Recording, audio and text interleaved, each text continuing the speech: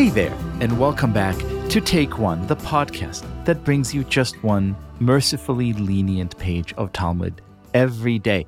In today's page, the rabbis are busy having, as always, a judicious conversation about what is or is not halachically permissible. And one of them cites the opinion of a certain rabbi, Menashe ben Menachem. And then another says, and is the entire world Menashe ben Menachem? Meaning, just because you saw one rabbi forbid it, does that mean that this thing is prohibited to the world entire? Which really raises this interesting question of how we can both respect authority, listen to it, follow it, learn from it, but at the same time remember that the figures of authority are fallible humans, and that this is why we should always be in constant conversation and in constant learning. And when I think constant conversation and constant learning, I think about my dear friend, straight from the Strauss Center at Yeshiva University, the Hogwarts of the Jewish people. It is Rabbi Dr. Stuart Halpern. Hello. Hello. Pleasure to be back on the podcast. Pleasure is all mine. So Stu, look, this is something that I grapple with a lot. I know that the so-called, I don't like labels, but the so-called modern Orthodox community also thinks about quite a lot. This notion of rabbinic law being kind of a never-ending discussion filled with dissents and disagreements and contradictions, and the need for a constant reminder that, sometimes some people are going to be more lenient, some people are going to be more prohibitive, and you kind of have to feel your way into this center, or at least understand the whole gamut of considerations that goes into making any kind of ruling, which strikes me as a pretty good way to think not just about religious rulings, but really about anything, including politics, science, and anything else in which figures of authority quite often tend to rule the roost. So how do we approach this? How do we think our way into this question based on today's helpful reminder? So to me, this cuts straight to the heart of a really exciting dynamic in Judaism and even politics, that between leaders and community. And by that I mean, as you mentioned, essentially what this Talmudic page is asking is, what if there's a disconnect between a leader, a rabbinic leader in this case, and his community? So to me, navigating these poles of sort of communal autonomy, communal wishes, communal practices, and rabbinic authority is a central dynamic in Jewish practice and is a really exciting one. By that I mean, there's a constant push and pull between those poles in a way that actually leaves us all for the better.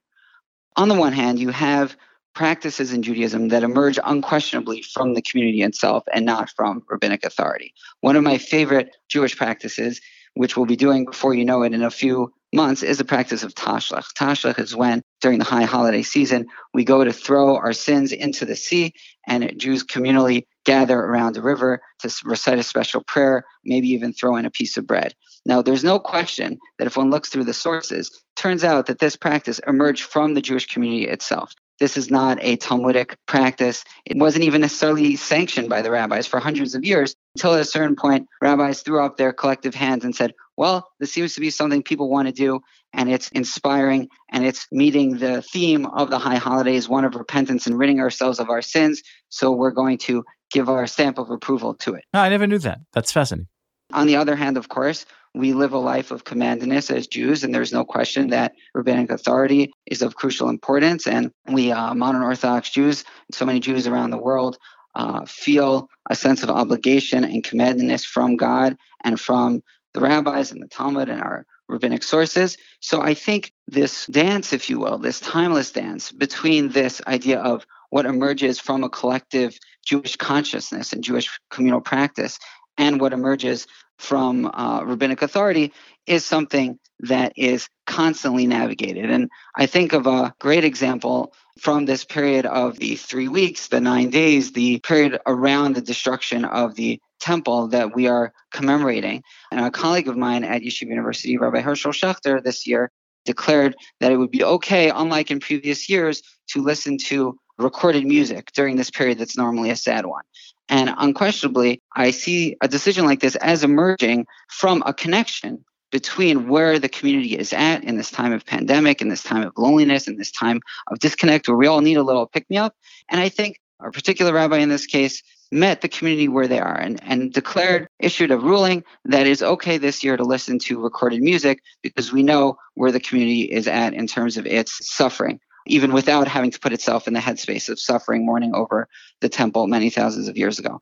So this is a brilliant way to think of, how some rabbis wisely approach reality and take into consideration the needs of their community. Now, give us the flip side of this. What can we, and again, this applies to religious people and their rabbis, but it might also very well apply to people who, think very highly of, say, political leaders or corporate leaders, and at times, as inevitably happens, are at odds with them.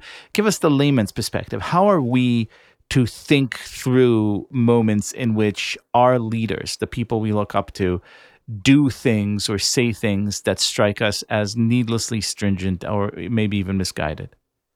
So I think the importance is to let them know how you feel. I think whether it's voting in the booth, voting with your feet, voting with letter writing, or social media posts that are, of course, respectful, I think it's important to bridge gaps by connecting with people. And I think it's the human connection. So much of what I love about the Talmud is the very humanness and humaneness of it, of the idea of the messy reality that is sitting in a Beit Midrash and navigating Jewish life with others who you disagree with, and with the rabbinic leaders sitting at the head table. And I think so much of bridging can be done by being human to each other and being kind to each other and saying, I might disagree with you, and I think your policies or your fiats or your rulings are wrong, but I'm going to let you know it in a way where we can sit down and have a conversation about it. We can have a l'chaim together. We can connect with each other as neighbors, as fellow citizens of a community, and as fellow citizens of the world. Well, Stu, that is very wise. So since you're not only my friend, but also my rabbi, let me take the first step by telling you I strongly disagree with your love of the New York Yankees. But hopefully at some point soon we could sit together and work through this deep halachic problem. Speedily in our days. Thank you so much for being our guest today. Always a pleasure.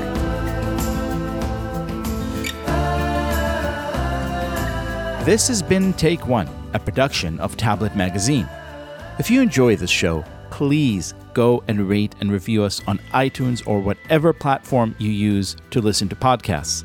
Each week, we'll be releasing new episodes, Monday through Friday, covering the entire weekly portion of Daf Yomi.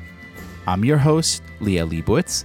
Our producer is Josh Cross, and our editor is Paul Ruest. For more information, go to tabletmag.com/takeone or email us at takeone@tabletmag.com. I hope we've made your day a little bit more Talmudic, and we'll see you again soon.